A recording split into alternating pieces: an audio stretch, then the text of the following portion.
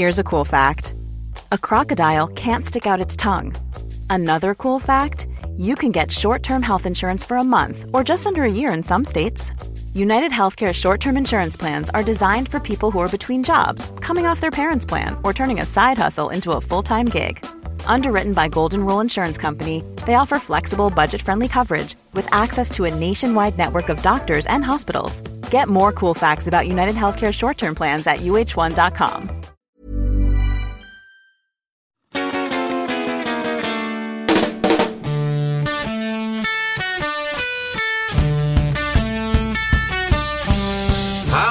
Welcome to the Football Ramble preview show sponsored by Bet365. My name is Marcus Speller. To my left is Jim Campbell. Good day. And further to my left is Luke Moore. I'm Chandler from Friends. You are not.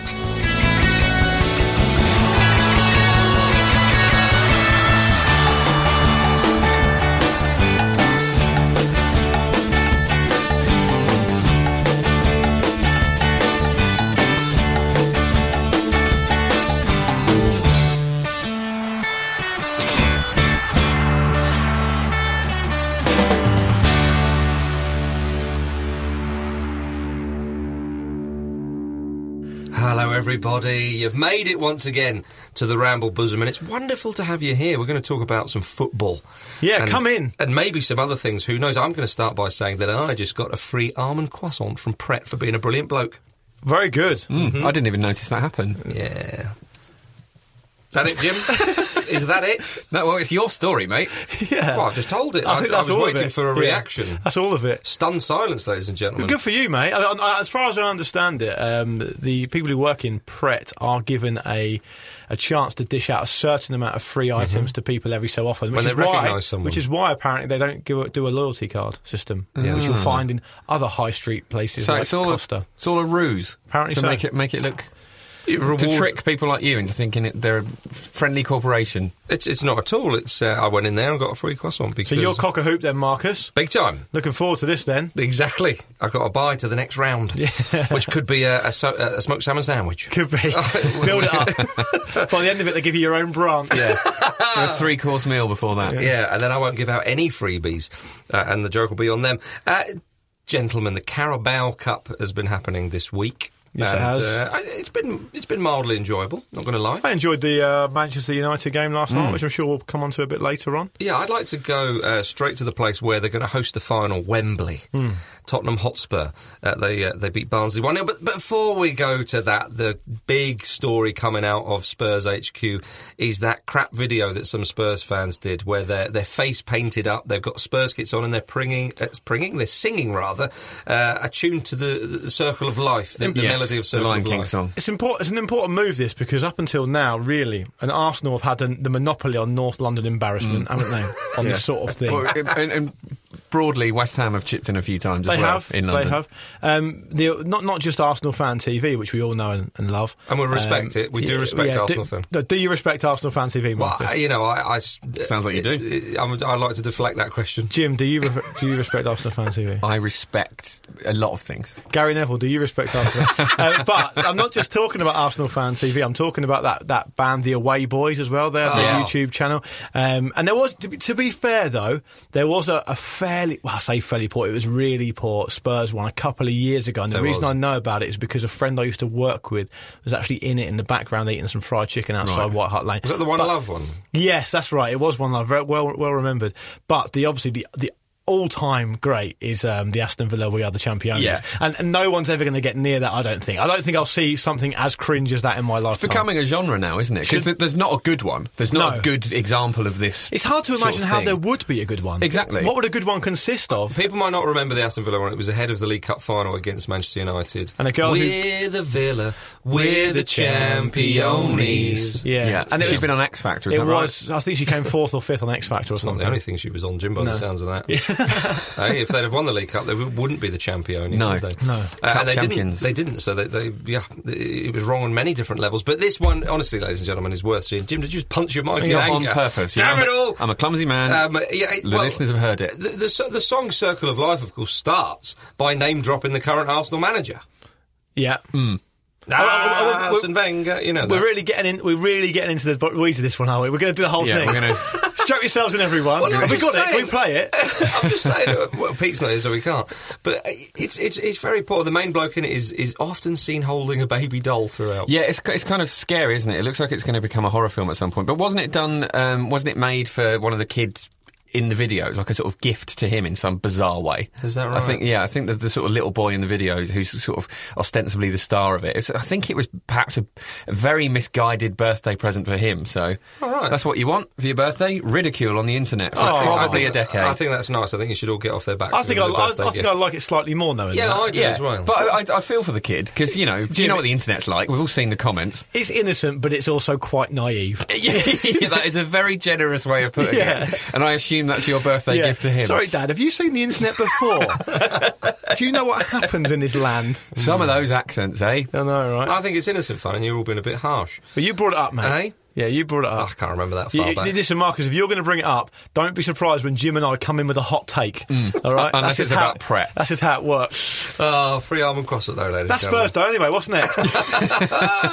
Well, they're off to West Ham on the weekend, which is quite good because they're going to go away from home to the most intimidating stadium in all of London because it's called the London Stadium. But Spurs, they did beat Barnsley in front of a modest crowd of 24,000. Obviously, it's worse because it's at Wembley Stadium, which holds nearly 90,000. It looks more threadbare, doesn't it? But someone was pointing out that in this round of the League Cup last year, I believe they played Gillingham, and the attendance was only slightly higher. I mean, it was pretty similar. So. It wasn't rip-roaring stuff from Spurs. 1-0, they only won. Dele Alli got the goal. They didn't have a shot on target until the 62nd minute. Well, I think this is a pretty interesting point because we've seen a lot of chat in the media so far this season, a lot of lazy chat, and mostly from the tabloid end of the spectrum about this particular, in quotes, jinx or curse, or this stuff that clearly, I'm only speaking on behalf of myself, but as a rational human being who's also a bit of a sceptic, obviously doesn't exist. Yeah. But what we are seeing here, I think, is two things. One, I think we're seeing a change of environment which is arguably causing Spurs to play slightly differently, okay, which therefore you could argue in a roundabout way is affecting them. The move to Wembley is affecting them in an on-pitch way. And secondly, I think we're actually seeing a little bit of a blueprint coming to the fore now of how to play against Spurs. I've mentioned this a few times already this season, but just very quickly again, Jermaine Genius put this out on Match of the Day 2 a few weeks ago, saying Spurs find it hard to break teams down out wide because they no longer have Kyle Walker at their disposal and Danny Rose is injured. I think it will be improved when Serge Aurier can play. I know when he does. Trippier was man of the match last night. Yes, but they didn't show a huge amount of penetration. And I don't think Trippier is as good as Kyle Walker. I think Trippier is as good as probably a little bit better than people were giving him credit for last season. But that's just my opinion. Lots of people who watch Trippier a lot more than me have said that he's not at that level. Aurier will give them more in that position. But on the left, Ben Davies doesn't really have the pace or the legs. And I think we've seen Chelsea do it. We saw Barnsley have a decent amount of joy last night doing it. And we've seen other teams doing it. And Spurs really need to work out a way of being able to break teams down at home because it's going to be really important for their season. And you could argue the environment they'll face going away to West Ham this weekend could be exactly the same, but West Ham may not be able to get away with that because it's a bit of a cup final for them, isn't it, playing Spurs? I think people have been taking Spurs seriously for a good few seasons now, and in terms of looking at them as actually, they often talk about a title bid and people laugh at it, but now it looks like a more serious, realistic thing that they're in the Champions League and this is probably the best side Spurs have ever had in the Premier League, and it's testament to that teams are now setting up against them as they would against a Chelsea or a City or whatever. And I wonder actually, we made the point a couple of weeks ago. You made the point, Luke, that their home record last season was so good that it was always going to be difficult to replicate that, even if it's at Wembley. And I wonder, actually, do you think last season being the last season at White Hart Lane actually gave them a bit of a boost that's now being discounted, given that it's obviously not there? I don't see why not. I mean, I don't see why it wouldn't give given them a boost. There's a great atmosphere around the club at home last season, particularly. I just think the reason I went on record to say I don't think Spurs will go near the title this season is because there's too many variables. I mean, they're moving to a new home, a temporary home. It's a different environment. I know plenty of people. A guy I used to work with very closely used to go to White Hart Lane every week, and he went to the Wembley games in the Champions League, and he said we're going to struggle atmosphere-wise as well because it's very difficult to manufacture an atmosphere. I think the atmosphere has got a little bit better more recently at Wembley compared to the start of the season. But they've got a big challenge on their hands, especially now we're seeing what I think is a blueprint of how to play against Spurs at Wembley, and it'll be fascinating to see how they try and overcome it, because obviously Pochettino's a great coach and he should be able to think of a way of doing it. They need to stick together. And if they did get to a cup final, it would be like a home tie. Wouldn't it, eh? It would literally be a home tie, but hopefully by then. But the West Ham the game will be a curious one, because I've heard people potentially unfairly say that West Ham getting positive results against Spurs was the only thing that kept them in a job. And they have a big game against Spurs this weekend, and it's important to West Ham fans to beat Spurs. And I sort of understand why, because West Ham don't really have a realistic chance of winning anything big, and that's just how it is. So the first game of the weekend at the London Stadium will hopefully be a good one. Well, you say they've not got a chance of winning anything big. They could win the Carabao Cup. They're in the fourth round. They are against Tottenham Hotspur. They're playing Spurs. Yeah. And they like to beat Spurs, don't they, Jim? I saw some Spurs fans saying that they got a chance. West Ham have got a chance of doing the treble now. Then, well, cup competitions are very important for Spurs this season. If what Tim Sherwood said is anything to go by, he said if Spurs don't win a trophy this season, as a rule, he said if Spurs don't win a trophy this season, either league or the FA Cup, then Harry Kane could be off. But the thing is, no one actually cares what Tim Sherwood thinks, and I don't think he knows that. Has Tim Sherwood spotted sort of maybe an opportunity to make some money as an agent, and he's thinking, if I start talking up potential clients, Tim Sherwood he's pitching for work. Tim from Harry Sherwood Kane would with be this. a terrible agent. Imagine it, all bluster. I didn't get you your move, but I'm going to be on the backroom staff. I've got a League One player. I want $1 billion for him. A woeful jib. He'd have a very woeful jib if he was that. West Ham have kept 3 successive clean sheets against Bolton, West Brom and Huddersfield. They've picked up 4 points from their last 2 matches. Bilic is probably thinking that'll keep the Dildo brothers at bay for the moment. Fingers crossed. Fingers crossed. It's not a sacking you want, is it? It certainly isn't, Jim. But yes, Marko Arnautovic had a good game in the Cup against Bolton, I think it was. They beat him 3-0. Yes, Bilic said, I could have asked for more. I want him to do more with regards to Arnautovic. Of course, he got sent off against Southampton very stupidly, but he's back in the side now. And Bilic said, I like him as a player, which is just as well because he signed him. But then he gets happy with a few things and then he does what he wants, and I want him to push the border. So obviously he gets a little bit complacent. And Bilic then explained this further by saying, I want him to keep molesting the opposition and never be happy in a positive way. I mean, can you be happy in a positive way if you keep molesting people, I mean, Jim? Despite the strange phrasing, I think this is a fair sort of assessment of Arnautovic, because the most he's ever scored in the Premier League season is 12. And I know, he's not an out-and-out goal scorer, and that's not really what he's been signed for. But you do sense that there can be more from Marko Arnautovic, because he's quite a streaky player, isn't he? And when he's on those streaks, he's a very, very difficult player to play against. Like a bustling nightmare, basically. And against Tottenham, West Ham will need him to be as direct and robust as possible. And I just feel creative. like but when he's really on his game, he is a nightmare for defenders, but too often he's just sort of sulking around. But he's got a bit of flair about him. But I mean, if someone says to you they like you as a player and want to keep you to keep molesting the opposition, he does molest the opposition. Tribute. Yeah, it's very good. He does molest the opposition, which is mostly, almost exclusively with his elbows. Yes, that's essentially it. And his fee to go to West Ham, by the way, could rise to £25 million. Unlikely, given the way he's playing at the moment, but it could. I mean, it was an initial £20 million, and it could go up to £25 million, which is an awful lot of money. Now, I know that transfer fees, we've done that to death, but I agree with Jim. I don't think he's consistent enough, and they do need him to be very, very much on his game if they're going to get anything at the weekend. Now's his time. He's sort of kind of, in a slightly derogatory, ironic way, been compared to Zlatan Ibrahimovic before, and I wonder if that actually has gone to his head. In his head, he thinks he's that sort of player, which he is, like, Lidl Zlatan is what people say. Yeah, I don't think that is right. I think that's true. But I wonder if, there's a sort of Zlatan-style situation going on where his idea of himself is incredibly inflated, and obviously with Zlatan he lives up to whatever he can imagine because he's a phenomenal player. But with Arnautovic, it's like Zlatan without the work. Zlatan's never been a lazy player, as he's always really, really bust the gut to maintain those standards. I think looks-wise that there's a slight comparison there, but they're different type of players. No, I think they are quite similar. There's comparisons. Zlatan's front and centre, whereas Arnautovic tends to play slightly on the flank. But I would argue that's because he's not good enough. If Arnautovic had the, I think there's an application situation there, as Jim just touched on. I think that's absolutely right. If I was a coach, I would be saying to Arnautovic, just watch Zlatan. He's that type of player. He's just not as good. And I personally think, Marcus, that he's pushed out wide a little bit more because he's just not as effective through the middle. Do you think he's the Dirk Kuyt then? The less hard-working Dirk Kuyt. Oh, God, if you're the less hard-working Dirk Kuyt, what's the point of you? Everyone's a less hard-working Dirk Kuyt. But, the draw at the London Stadium this weekend is currently 3-1 with Bet365, so £10 will return £40 including stake. Are we going to see a front three of Antonio Carroll and Javi Hernandez? Oh, it's delightful. We might do. Are they all fit? Big man, small man, middle man. I'm pretty sure I read earlier they are all fit. Yeah, but they are. I still They can't. are. No, I don't believe it, though. Oh, I think see what you mean. There's still time. One of them will be fit by their own standards, perhaps. That's the best you can hope for. There's a long way to go between now and Saturday if you're Andy Carroll. I mean, that's Antonio and Carroll up front. That's like Shearer and Sutton. Yeah, up front for Blackburn. But just those with balls headers. in. Yeah. Just like a pair of seals, just Shearer, bobbing that ball but around. Shearer and Sutton were all about the headers as well. Obviously, Shearer's got more You're quality. being very generous. It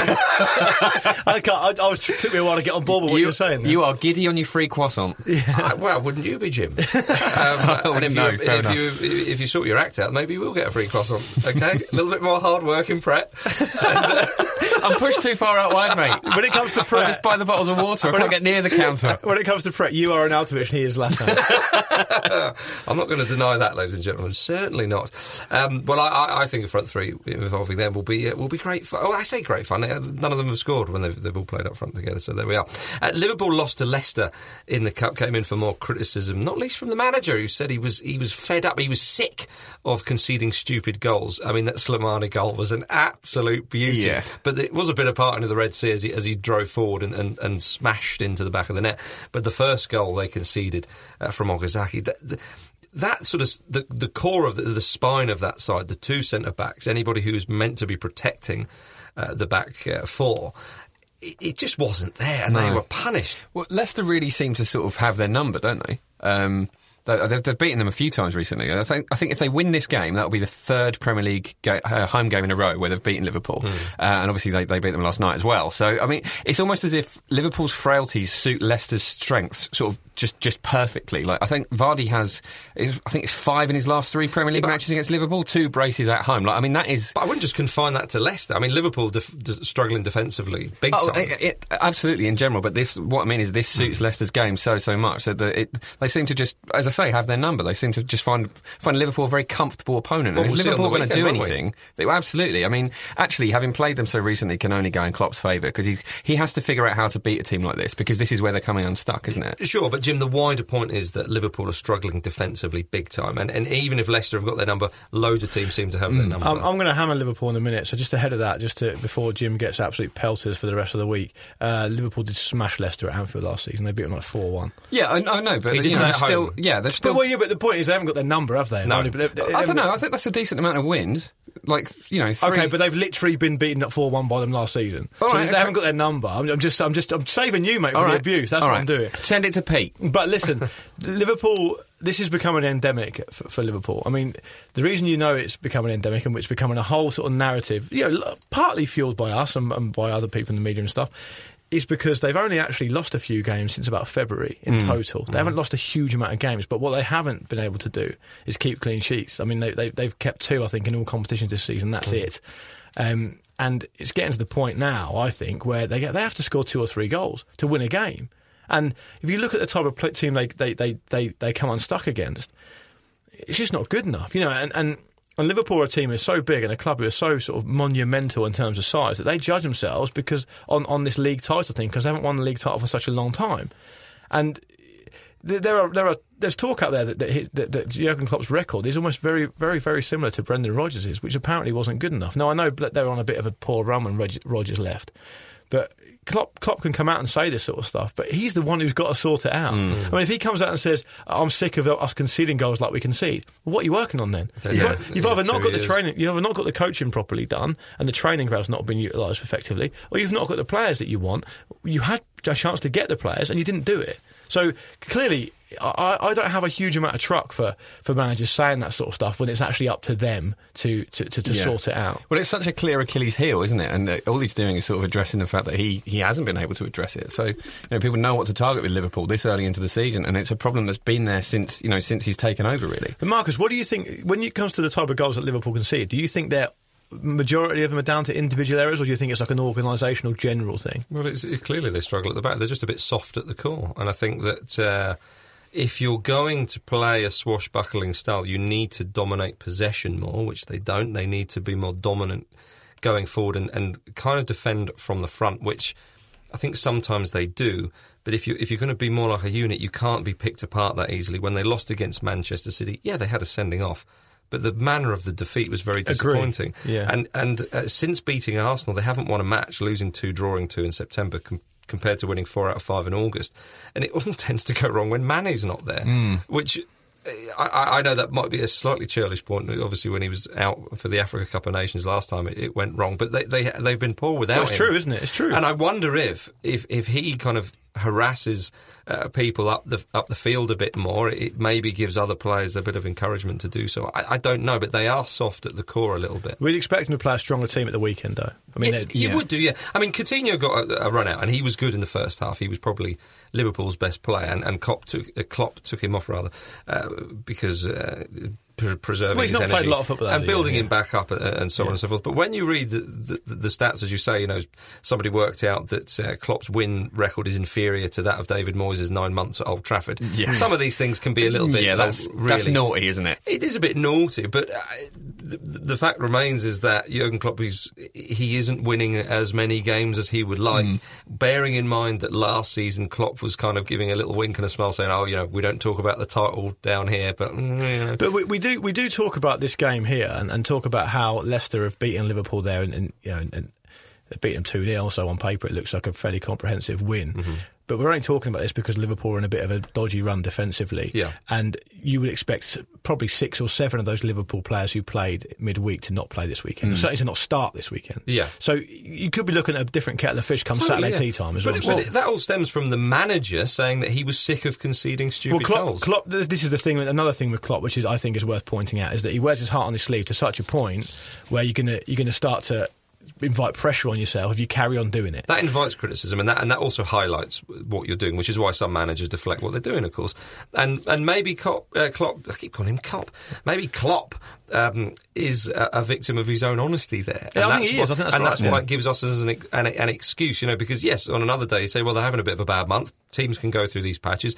If the 2 Manchester clubs weren't so blisteringly good, and perhaps Manchester City have had a slightly a kinder run in, they haven't played any of the big teams in the Premier League thus far off the top of my head, you could be talking of a little bit of a different situation. The fact of the matter is, though, Liverpool are not firing on as many cylinders as they would like, and their defence, which has come under lots of scrutiny since Klopp's been there, still looks a bit dodgy. Well, if you like what you saw midweek and you fancy Leicester to win against Liverpool the weekend, like the draw in the West Ham Spurs game, this is also 3-1 with Bet365, so £10 on the Leicester win will return £40 again, including stake.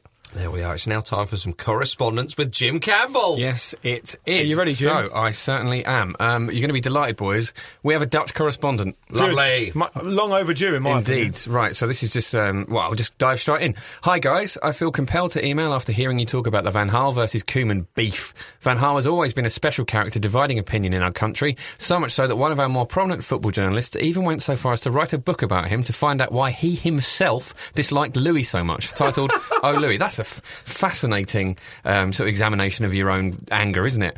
This journalist, Hugo Borst, has been telling us on national TV about these 2 fellow Dutchmen. Originally friends, they fell out when Koeman was coach at Ajax and Van Gaal director of football. At Ajax, Van Gaal would take a chair from his office and take a seat right next to the pitch when Koeman was taking training. Then he'd start applauding the players he himself liked most. In the end, Koeman told the board to sack one of them and they fired Van Gaal.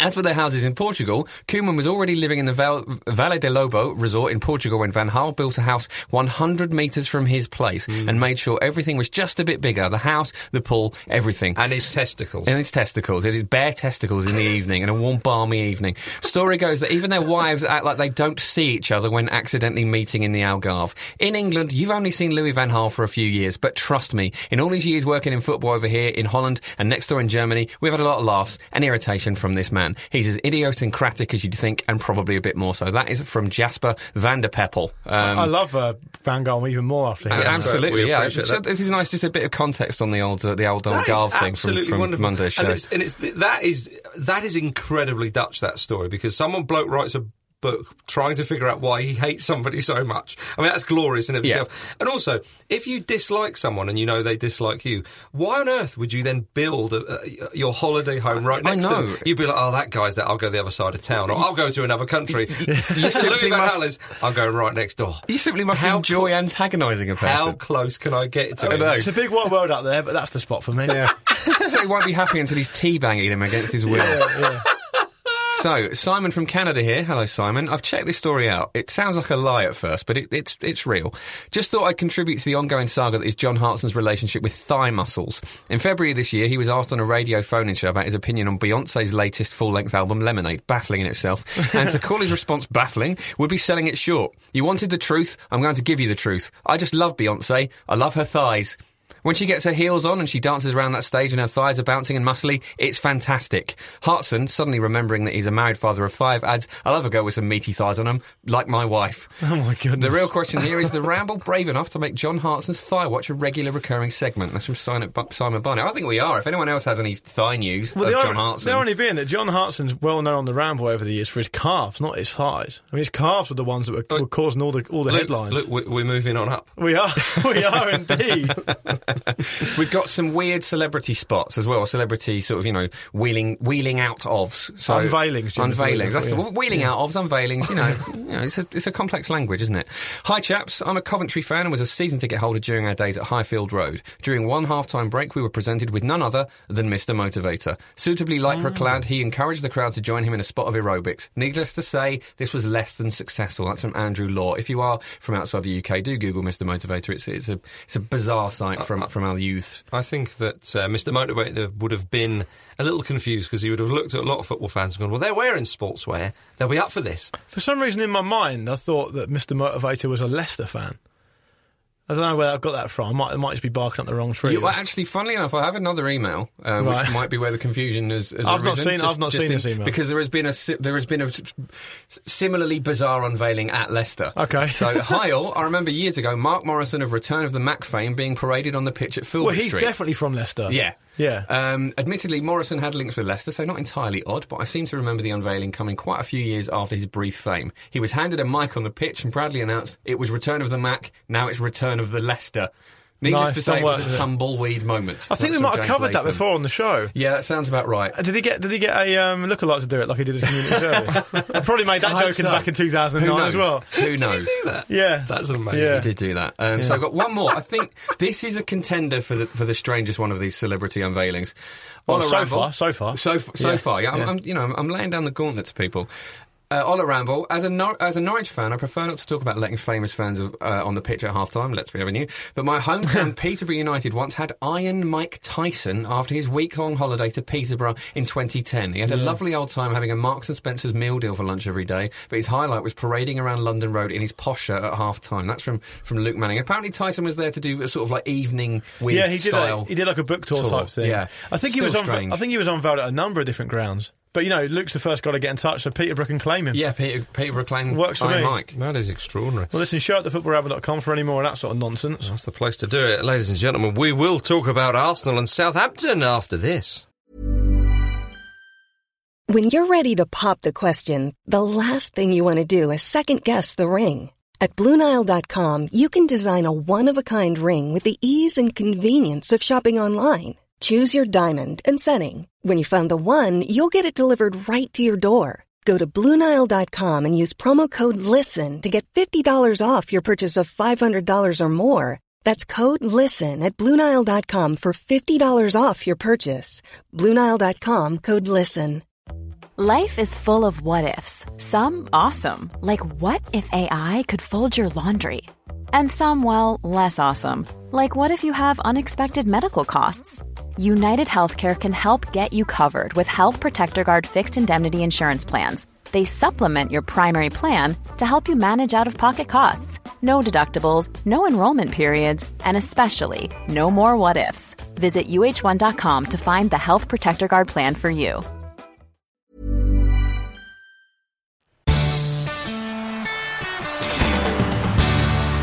It was like the pulse in the Red Sea. People just went, whoop. Welcome back to the Football Ramble preview show, everybody. Arsenal hammered Doncaster 1-0 in the Carabao Cup. Yeah, I imagine when those fans got back to Doncaster, it's probably not even there anymore. Just fallen into a big sinkhole. Such was the shellacking. Oh, of course, Darren Ferguson, son of Sir Alex, was he's the manager of Doncaster, and Big Alec was in the crowd, given one of the best seats in town, and reportedly invited by Arsene Wenger. I like that. They're quite pally, aren't they? These days? I like that. I think they should be. After being so fiercely in competition a number of years ago. Yeah, I mean, it was always marked by a grudging sort of respect and admiration, wasn't it? But I think it was so long ago that Wenger was truly a competitor of Ferguson's. Well, quite, yeah. I mean, now Ferguson's no longer in the game. He doesn't see him as a threat. Yeah, but even before then, even in his last sort of 5 or 6 years, you know what I'm saying, bruv Nick. I do. But yeah, Wenger and Fergie shared a friendly moment before the match.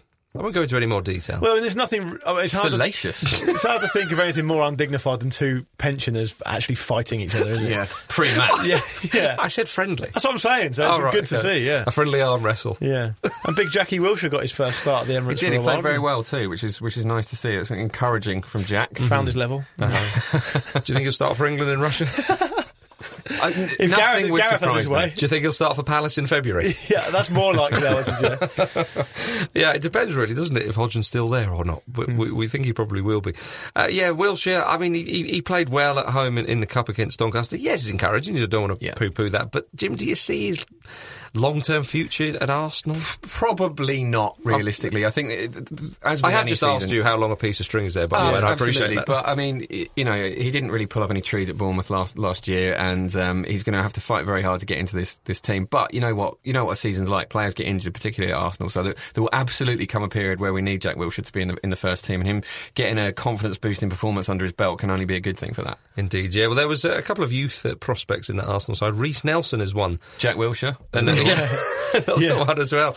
Yeah, Thierry Henry even tweeted wishing him and a fellow youngsters well on the night. Reece Nelson, one to watch. He's perhaps. very highly regarded, I think. Yeah, a lot of people are talking about him. The Jack Wilshere thing is almost a curious one because he must be 25 now. 25, yeah. And it's hard to think of a way he can force his way into that regular first team because I didn't see. There are going to be people out there who watched him a lot more closely than me at Bournemouth last season, but I saw him a bit, and I don't think, as I said to Jim earlier, actually, just before we came on, the damning him with faint praise. I mean, he slotted in Bournemouth okay. I mean, he looked all right. He looked a bit part of the furniture there, really, in terms of his ability and his management of the game and all that sort of stuff. So, is he really going to be a player that can, in such an important position as well, that Arsenal can really hang their hat on for what they want to achieve? My answer to that is that I don't think he is, despite flashes of brilliance in the not too distant past.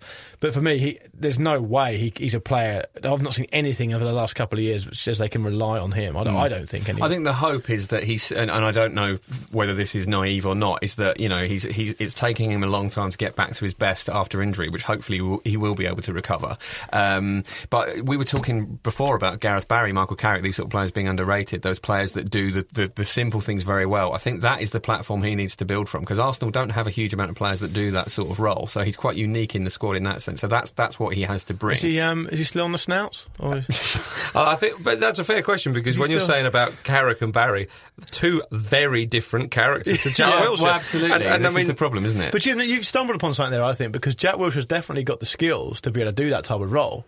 It's just whether he's got the positional discipline and the football brain to be able to adapt it. I think his football brain is very, very good. I think we were talking about this earlier, but one of the strange things about Wilshere is his career has been defined by some real sort of man-of-the-match performances, a particularly strong one against Barcelona a long, long time ago now. So what he does have the ability to take the game by the scruff of the neck, but now, at 25, with a year to go on his contract, at the biggest club he's likely to be able to be at in the near future at least, if he can't take it seriously now, then he'll never be able to, will he? But what you just said there is a direct contradiction to what you just said. I mean, if you wanted to adapt his game and play this Carrick, get Barry, look after the ball, Danny Drinkwater, sensible pass type role, the last thing you want to be doing is him taking the game by the scruff of the neck. You want him to be doing sensible things and keeping the ball and looking after it. I don't think those two things are mutually exclusive, though. I think, you know, sometimes that's what Arsenal's game in particular needs is some smart sort of stewarding of a midfield to actually calm the game down and get it back on side so that Arsenal can control it. And I think that Wilshere has the ability to do that. And that's what we need from him if he's going to get back in this team. He's only got the ability to keep the ball. The ability, definite. No question about that. Providing he's still got the ability he had and he's not been laid so low by injury that he's struggling.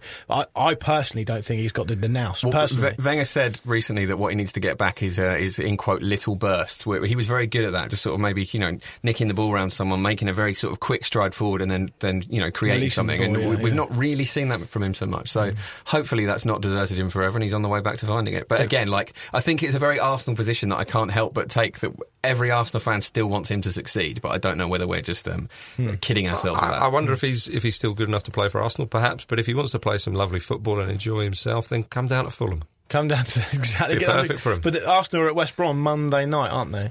Yes. Yeah, and those baggies are 7-1 with Bet365 to pull off a shock and win the game. I mean, so £10 will return £60 including £80 including stake. Excuse me. Worth a flutter. Speaking of sons of famous managers, Nigel Clough was loving the fact Burton had scored against Manchester United and said with a smile, "It was lovely for our supporters to get a goal. Most of them would have never dreamt that Burton Albion would ever score at Old Trafford."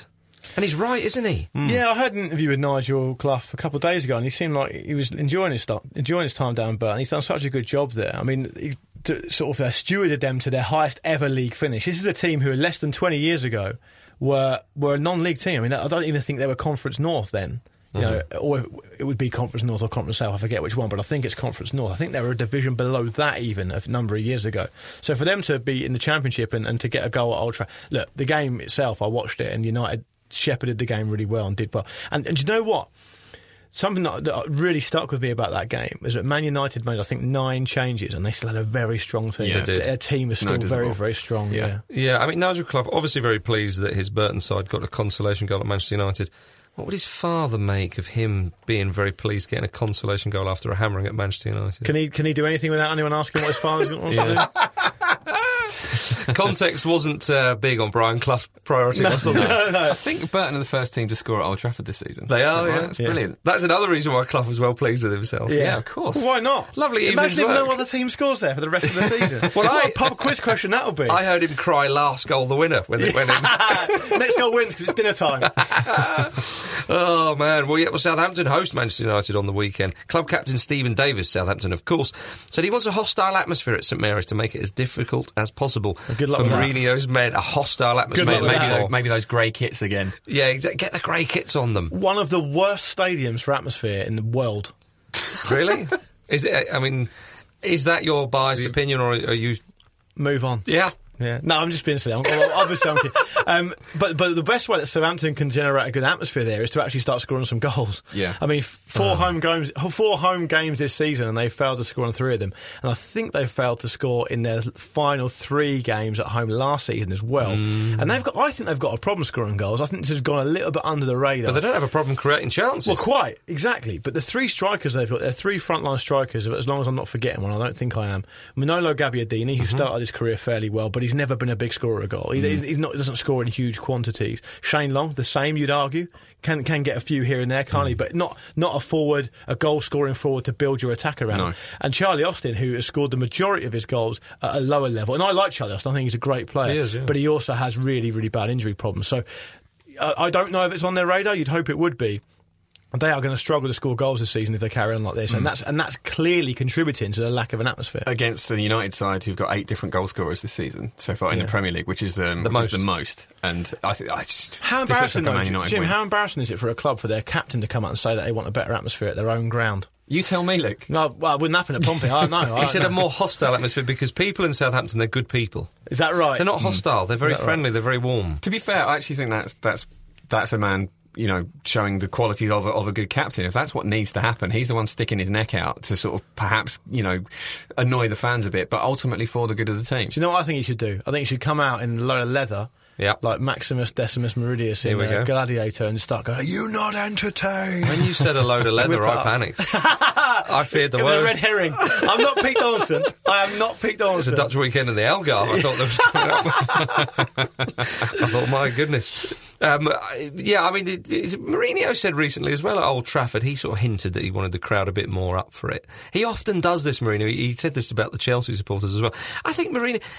Unless he's managing in the Colosseum back in ancient Rome, and there's lines and getting involved and so on. He's not really that happy with atmosphere. Mourinho never stops talking about everything, though, does he? That's true. He was saying it, wasn't he? Saying the last Cup. night? Yeah, was he saying last night that the League Cup? He started off saying the League Cup shouldn't really be a thing anymore. He's like, oh no, but we are thinking about it because he just remembered that he won it last season. He's more it was a major trophy this time last year. Yeah, it was a part of a very, very respectable treble, apparently, and it will be again if he wins the damn thing. But Mourinho, he did suggest that English football might be better without the League Cup, and it's like, no, the fitness of your players might be better. He was talking specifically about clubs in Europe, wasn't he? But which is a fair comment. They get a spare week, don't they? They get a bye for the second round, clubs in Europe, so they get a little bit of a rest anyway. I can understand that there is a lot of football, and other leagues don't have the League Cup, the Carabao Cup. Some of them do, but not all of them. Not all of them do. There's usually the one domestic cup competition, which some countries it's not taken that seriously. The FA Cup is, of course, and I think that's to its massive credit. And then you have the league, and in England we do have that extra cup competition. Same in Scotland. All the best leagues do it. Yeah, I like it. Right, I'm all for it. Okay, well, it's great for us because it means we've got loads to talk about. Exactly. I'm not wanting it to be thrown away. But Jim, you couldn't play 3 games a week at your age. I couldn't play 1 game a week at my age. I was about to say, I don't think any of us could. Half would be struggling. Nigel Clough said about this. The League Cup is not a nuisance. We have an even squad, and every one of the lads who played tonight thinks they should be in the first team. So it's obviously clearly very useful for him. But look at Leicester, for example. They should be looking at maybe winning that this season. Lots of teams should be. Absolutely, but it does give a chance for clubs outside the traditionally powerful clubs a better chance of winning something, and that has to be remembered. I respect it. Nigel Clough's not going to see going away to Old Trafford and making a few quid on the road as a nuisance. No, absolutely, huge amount of money for them. He said that their budget is the budget includes things like this. But there's probably an ulterior motive to why Jose Mourinho is saying what he's saying. I don't know what it is, but he should be, if he's being completely honest, he should be looking at that a slightly different way because, as I've just said, they made 9 changes.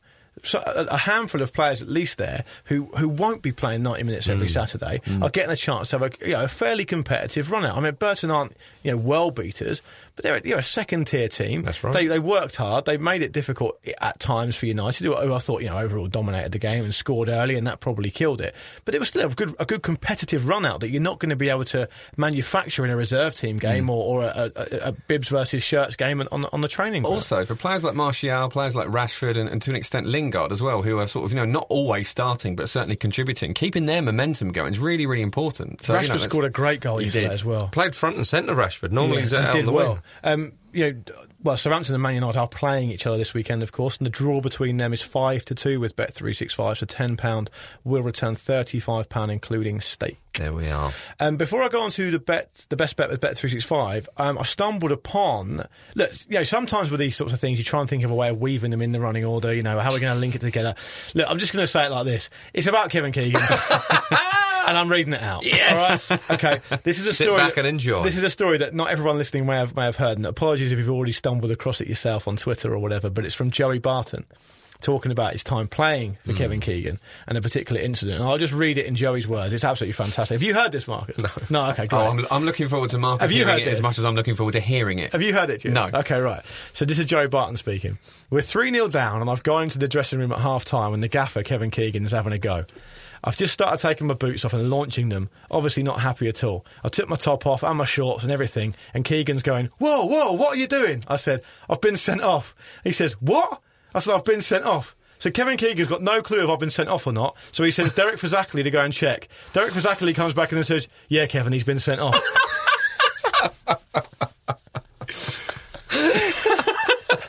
How would you miss that? I must have missed that, Jeff. I don't know or indeed care whether that's true or not.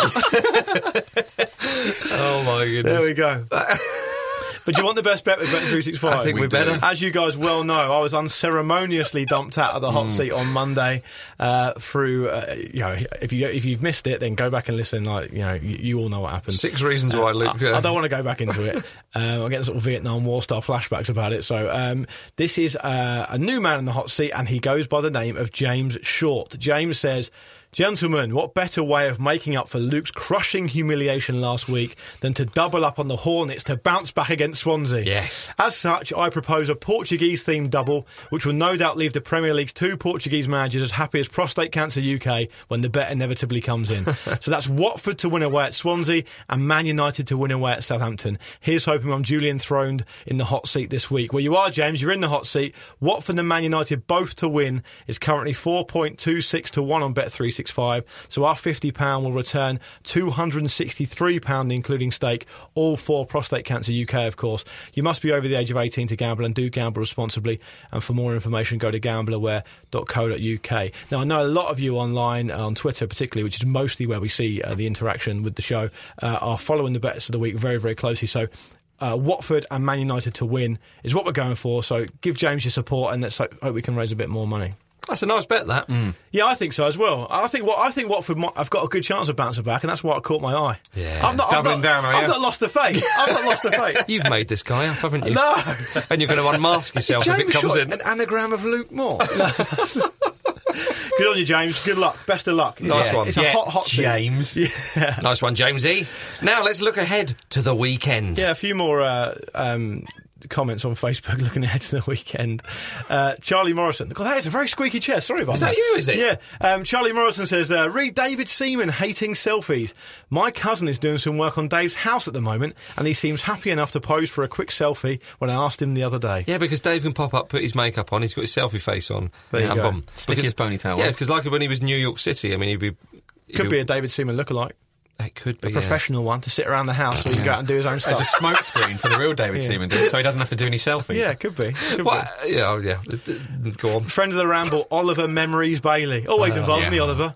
He says, I didn't manage to catch Liverpool's Carabao Cup game on Tuesday. Thankfully, it's being repeated on Saturday. There we go. And this is a good one from Tom Smith. He said, this is a belated highlight of the week, but I hope you'll include it. He says, I went to go and watch my beloved Charlton Athletic play away at Gillingham last week and found myself stunned at how utterly atrocious the Gills number 9 was. I realised at half-time that it was none other than Tom Eaves, Luke's unlikely hat-trick hero from the game against Southend a few weeks back. Final score, 1-0 Gillingham. Eaves with the goal. Lovely. Yeah, he does that, I'll tell you. He absolutely does that. He's effective. And here's a final one for you from Toby Allen. He says, I'm hoping to see Marcus Speller in the Sainsbury's garage on Lower Richmond Road in Putney at approximately 10:15 this Sunday morning again, browsing through various soaps, shower gels and deodorants. And a Fulham win. There we are. There you go. Uh-huh. Confirm or deny? I don't kiss and tell. I don't shower gel and tell. Look, Marcus may or may not be there. He's got a friend who works in the BP garage. He sees him a lot. It's my lookalike. It's my lookalike. Saddam-style decoy. If it was 10:15 in the evening, he might have been right. Yeah, exactly. Oh, you can't remember where you were 10:15 in the evening, big boy. So I tell the police. Thank you very much for listening to the Football Ramble preview show, sponsored by Bet365. It's an absolute pleasure. Say goodbye, Jim. Goodbye. Say goodbye, Luke. Goodbye. I'll see you in Sainsbury's Local.